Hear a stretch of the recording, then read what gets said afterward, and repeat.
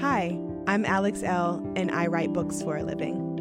The Hey Girl podcast was created with sisterhood and storytelling in mind. Hey girl. Hey girl. Hey girl. Hey girl. I'll be sitting down with some phenomenal women to discuss love. I believe we grew distant out of love of some type, I don't want to hurt you. Loss. Really don't know what's going to trigger that feeling of grief in any moment. And a topic very important to my work, self-care. Freedom is self-care. It's not about pedicures, it's not about clothing, it's not about trips. Join us as we journey through sharing together.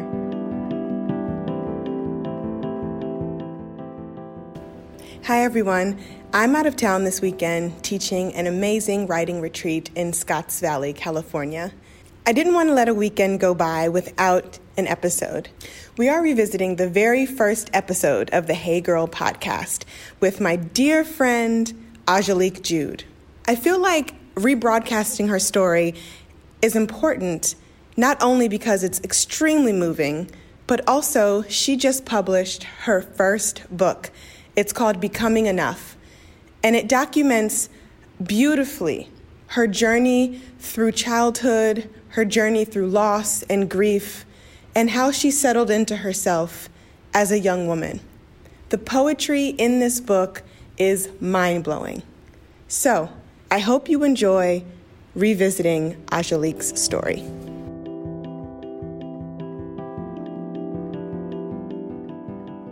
My first guest on the podcast is Ajolique Jude. She lost her mom when she was 6 years old and has been able to navigate through love and loss and ultimately redemption. Her mother has left behind a wonderful legacy. Not many people can willingly sit and talk about how death has touched them and how death plays a major part in their lives from such a young age.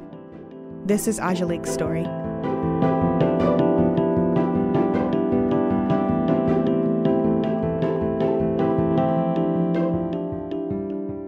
Hey girl. Hey girl. How are you? Doing well. I'm really glad to have you here for my very first podcast episode. Very exciting and super random. So I am sitting down with a bunch of my girlfriends and just talking about their different stories. And I want to share them with people everywhere because I feel like we all have such a rainbow of experiences. I wanted to sit down specifically with you to talk about your life without a mom because you grew up without your mom starting at age 6. So can you kind of give us some background on how that affected you and how you dealt with not growing up with your mom? My mom was diagnosed with breast cancer when I was about 9 months. And she fought through the different stages of breast cancer with chemotherapy and radiation. She had a double mastectomy, the whole thing. And ultimately, the cancer spread to her other organs, and she passed when I was 6. How did you find out your mom had passed away? Because I know your dad really tried to protect you and your brother as much as he could. And I know that that's super difficult, like building these boundaries to protect your young kids, but also letting them experience and feel and grieve. So how did Daddy handle that? Because that's what I call him. Daddy Jude. He was very protective, but still as much as you can with a 6 and 8-year-old. Right. Communicative as well about that our mother was sick, that likely she would be transitioning and passing away. So the weekend that they assumed or somewhat predicted that she would pass, he had his mother take my brother and I. So we weren't in the house when she did transition, but it allowed my dad time to have with her, just my mom, and have those final moments and be there with her without, I wouldn't say pressure, but maybe a little pressure of having me and my brother there. Yeah. I want to say the day after or 2 days later when they had removed her body, my grandmother brought us back to the house and there was lots of family members present and church members, And I had this really bizarre memory of how this all went down when we returned home, and we were told that that had happened. Mm-hmm. My mom was gone. So let me stop you right there real quick. So when you were told that your mom passed away, if you can remember, because this was so long ago, how did you wrap your mind, like, did you wrap your mind around it? Did your brother, because he was a little bit older than you, like, were you sad? Did you cry? Like, how do you even, like, wrap your mind around your parent being gone and being little, you know? Do you remember? It was really bizarre. Like, my memories of that entire time was it was just strange because I knew what was going on, but I don't think that I understood what death really was and that it was truly permanent. Right. I remember even at her funeral, but once again, I was sick, so this isn't about insensitivity or lack of emotion. Right. But I was in the church basement painting my nails with my cousins. Like, yeah, right. And I don't know if that was to shelter me or to not really sit through the entire service. Mm-hmm. But I don't think I fully understood that mommy is not coming back. Right. And I remember the only time I cried from finding out was when I saw her in the casket. Mm. So I remember the sensory things about that. I remember her skin had a grayish tone. Mm-hmm. I remember my dad had slathered her in frankincense and myrrh oil. Like, I can still smell it. And when I smell that now, I still think of that. Her. Wow. It was like really pungent. It was so strong. Because Daddy just goes all out. Yes, and he does. We love him for it. That's great. Yes, he does. But that's so interesting because you and I have talked about this. Like, my husband, Ryan, who you know very well, his mom passed away last year. And after that, it just felt like life was so short. Like, both of us can kind of feel our mortality now. And I've talked to you about it before. Like, I just don't know. Like, I don't want to die. Like, no thanks, you know? Mm-hmm. And you're like, well, like, that's what I've known since I've been little. So you handle it way better than me. But I'm like, how do you handle that? Like, walking around knowing that you're going to be a mother someday or you're going to be a wife someday, and I think of that as a mother now and as a wife now. Like, I don't want to leave nobody behind. Like, I catch myself thinking, like, oh, I'm going to die. Who's going to die first, me or Ryan? You know, I hope we die together. I know, but that's just, it's as intense as that is. It's scary. It's scary to me. Mm-hmm. You losing your mom at such a young age and not really seeming scared of death. Kind of like, well, this is what happens. I experienced it so young. It's really admirable for me because the older I get, the more I trip out about dying. And I really, like, when we talk about it, I try to keep it light with him, but I'm like, I hope we die together, like in The Notebook. But it's totally going to happen. So just how have you navigated life without your mom?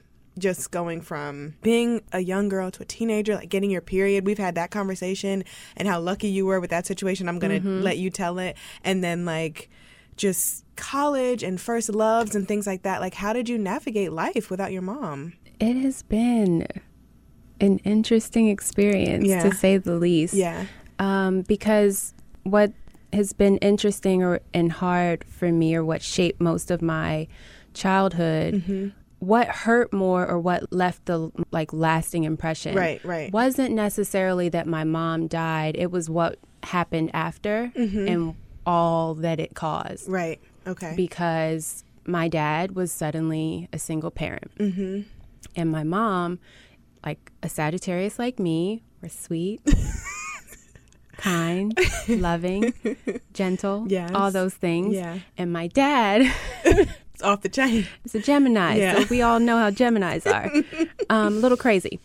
And he had anger issues, so they were really night and day. Yeah. And she was the balance. She was the balance. And so when that left, we were left with a man that was grieving, a man who wasn't nurturing, who grew up in an abusive home with alcoholic parents. So he didn't have the tools to even try and fill that void of losing our mother and losing that nurturing parent. Yeah. So it became a struggle for both my brother and I to function with such a masculine presence in the house all the time, who had anger issues, who was grieving, who was dealing with his own childhood, just drama stuff all the time. I'd say it was more difficult for my brother because he was older.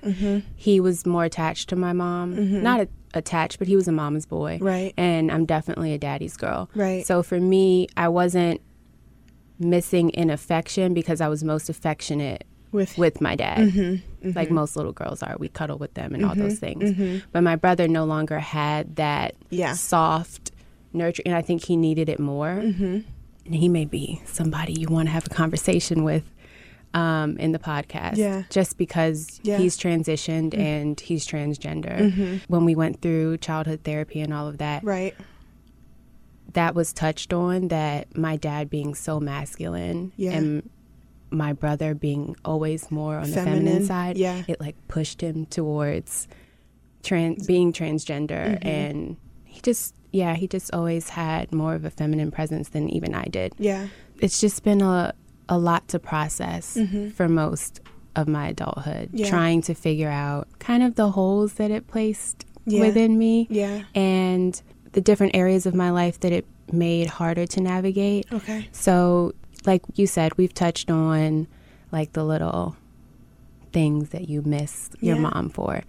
And I was lucky in the sense that like when I did get my first menstrual cycle I was thankfully with my grandmother once again. That's an angel. That is Mama being an angel. It really was, because I probably would have freaked out. I did freak out, but at least I was with a woman. So in those moments where you're supposed to have your mom, that's when you feel empty for those sorts of things.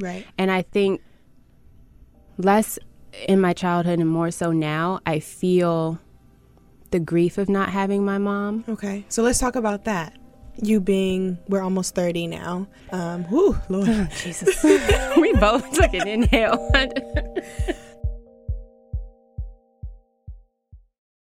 Would you buy a t-shirt for $50 if you knew it only cost $7 to make? I wouldn't. With Everlane, you never overpay for quality clothes. They want you to know what you're paying for and why, so they tell you their real costs and are radically transparent about every step in their process, from the materials they use to the ethical factories they work with. That is what keeps me coming back to this brand. Essentials like their Cotton Crew t-shirt are exactly what they should be. Versatile, simple, stylish, and made from quality materials. I own so many of them, I've lost count. I have new ones, I have old ones, and they all give me what I need. Quality, endurance, comfortability. It's truly amazing. Right now in rotation, I have a few pair of Everlane's denim, of course my t-shirts from them, and my sweatshirts. I can't live without any of them, and I am so happy that Everlane makes quality goods that I can continue to go back to. Right now, you can check out our personalized collection at everlane.com/heygirl. Plus, you'll get free shipping on your first order. That's everlane.com/heygirl. Again, that's everlane.com/heygirl.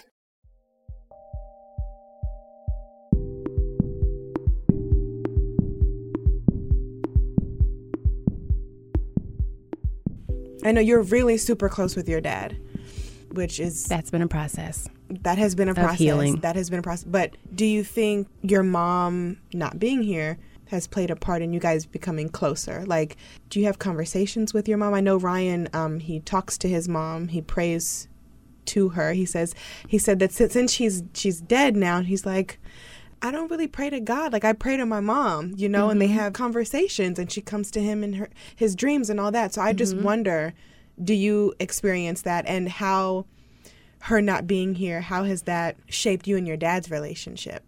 Definitely have conversations with my mom. Yeah. Especially growing up, similar to Ryan, I would always pray to her. Like, you know, as a child, especially in child therapy, and it was definitely Christian based. Yeah. Because we were in private school. They're like, oh, you know, your mom is with God now. So in my little child mind, I'm like, okay, well, I can just pray to my mom. Right. She's sitting up there with him. So. Right. And she probably loves me a little bit more. Who knows? Let me pray to her, see what she can do. Right. But I definitely still talk with her regularly. Just trying to seek guidance in the areas that I still struggle to be feminine in certain ways, feminine in a relationship, soft in a relationship, because my most consistent relationship in my life, period, has been with my dad. Right. I'm not that close with my family. Another story, another day, another time. But he's always been my closest relationship. He's your everything, kind of. Pretty much. Yeah. Because obviously he's a man. He can't teach me but so much about functioning as a woman in a relationship and how to be soft, because I didn't have those things modeled. Right. So sometimes I'll talk to her for guidance or just write out, similar to even how I have a prayer journal and I talk to God. I do talk to my mom and write out thoughts as well. Yeah. So that's helped. It's comforting in the sense that I feel I can try to connect still with her spirit. And oftentimes where I felt her presence the most is when I'll go and visit her gravesite. Like her energy it's when like I come is still there. Yeah. Yeah.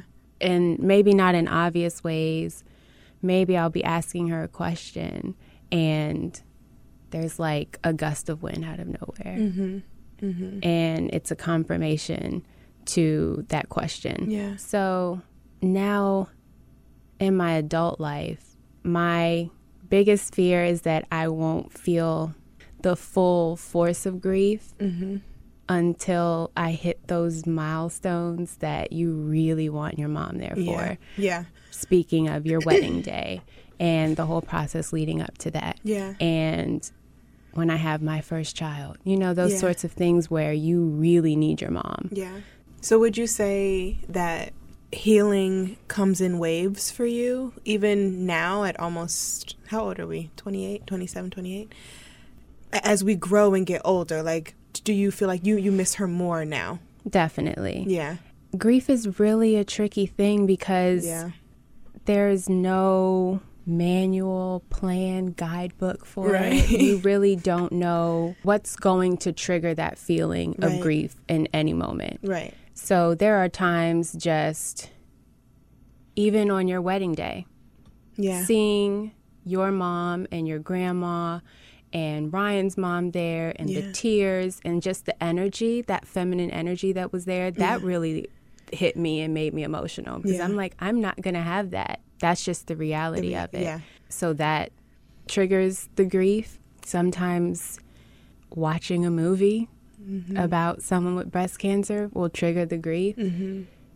There's just so many points in your life where you're not expecting it, where it can hit. So it's a constant, I think, healing process. And especially when it's someone so close to you as your mother, I don't think you ever fully, you feel cheated. Like that's how I feel. I feel cheated. Yeah. And I've always kind of carried that, like this subtle jealousy for everyone that still has their mom. Yeah. Ryan feels that way now. And he and I have talked about this. Like he has caught himself feeling really sad about not having his mom. But then he'll say, because you're the closest person to us that doesn't have their mom, and he'll say, but I know Ajo would have killed to have 30 years with her mom. Right. So it's like, that is always going to be that constant battle, that push and pull, because he'll even say, like, I'm jealous, like when he sees other people with their mom. Sometimes even when he's with my family and he's like, I wish my mom was around. Do you know what I mean? Or it's just interesting to see how when one person transitions out of this life, how the people who are left in this life are continuously transitioning here and trying to figure out and wrap around and wrap their head around, like, how am I going to function through this? And how do I stay grateful for what I had? It's tricky, and I've never lost anyone super close to me. And that scares me. And we've talked about that too. I'm like, I just know, like, I'm okay. Like, I just want everybody to be with me like, forever. Because that's just all I know. And I'm not ready to feel that type of loss. So it's really admirable when watching you just navigate through life, watching my husband navigate through life and his siblings navigate through life without your mom, like your backbone, like that's who brought you into this earth. You know what I mean? It's really admirable. Hey girls, I'm super happy that you've tuned into the podcast. Whether you're new here or a seasoned supporter, I want to stay connected. You can find me on the gram at Alex_L. And if you want something new to read, you can head over to alexl.com to check out more of my work. In the meantime, make sure to subscribe, review if you love the potty, and share with a friend.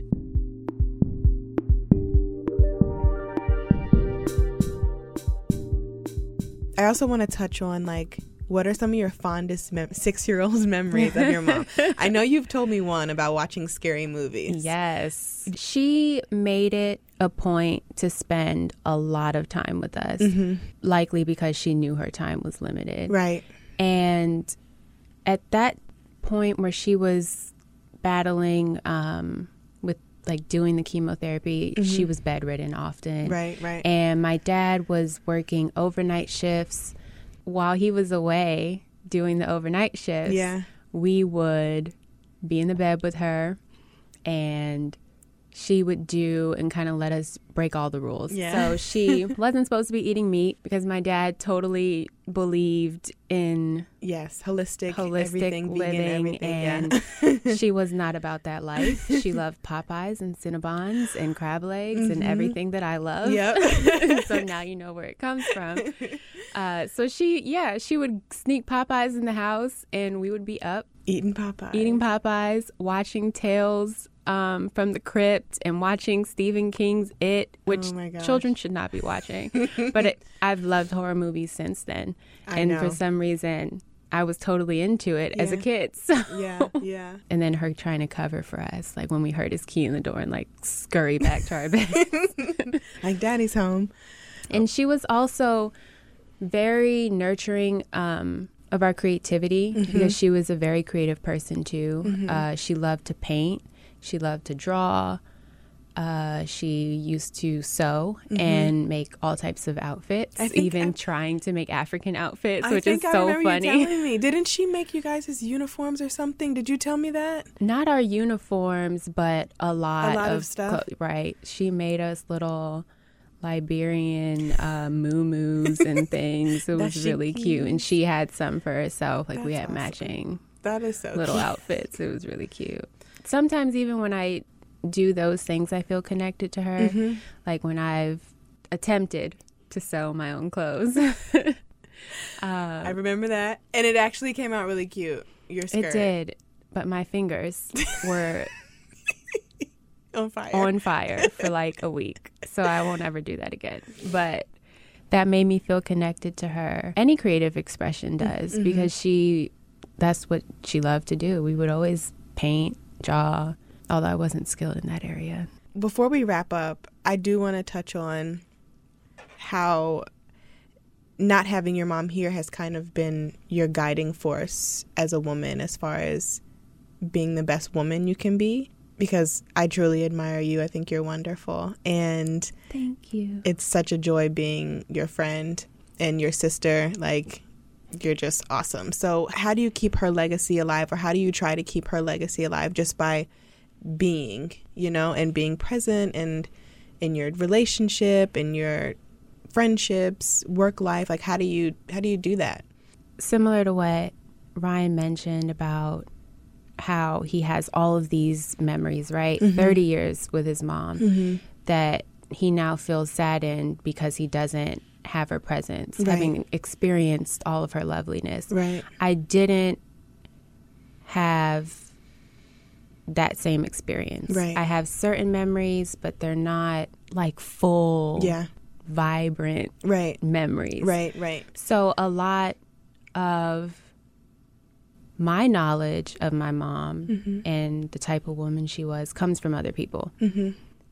How they interacted with her, how she impacted them. And one thing that always stood out is nobody ever had anything bad to say about my mom. Like, they said she was the sweetest person. She was kind of shy and quiet like me. And we have very similar mannerisms. So that's always nice to hear when someone says that, because then I feel like I really am a part of this. Yeah. That always stuck with me, because there are people, but there aren't that many people when they pass that nobody, people still, right.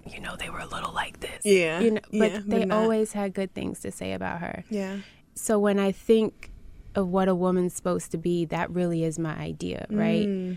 So to be kind, to show up for people in your life, to love unconditionally, because that's the one thing, like, my dad always stressed, and that was the source of all of his grief. He feels like she's the only woman in, like, his whole entire existence that ever loved him unconditionally. He was just saying this again 2 days ago.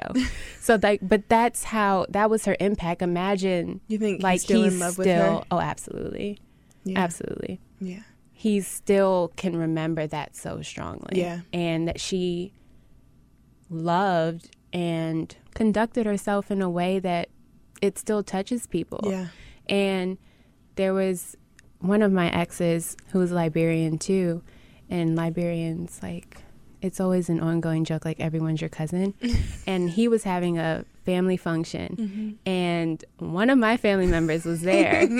And we had this, like, really freak out moment, like, hopefully we're not related. That would be awkward. Yeah. But it was a distant cousin that was there, but I'd only probably met her 2 or 3 times before. She probably hadn't seen me since I was maybe 8 or 9. And she brought up my mom. Wow. And how much she missed her. And she started crying in the middle of this cookout. Just off, so I have these moments of just her. Yeah. And getting glimpses of just how awesome she was. Yeah. And how loving she must have been. Yeah. So that really is always the center of who I want to be and how I want to be remembered, and the type of mother I want to be, the type of wife that I'd like to be one day. It definitely shapes how I act and how I treat the people around me. She was amazing, and I hope that I can be a fraction of her, to be honest. Yeah. So that's wonderful. Well, thank you, sis, for being here. Oh, I definitely want people to know where they can find you and your writing and social media and all that. So feel free to share. You can find me on Instagram. It's just my first name. She's the only Ajolique in the world. It's Ajolique. Yep. And that's the same for Twitter, right? Yes, just for everything. Nobody has my name. It's a blessing. Yes, that is a blessing. All right, girl. Thank you. Thank you.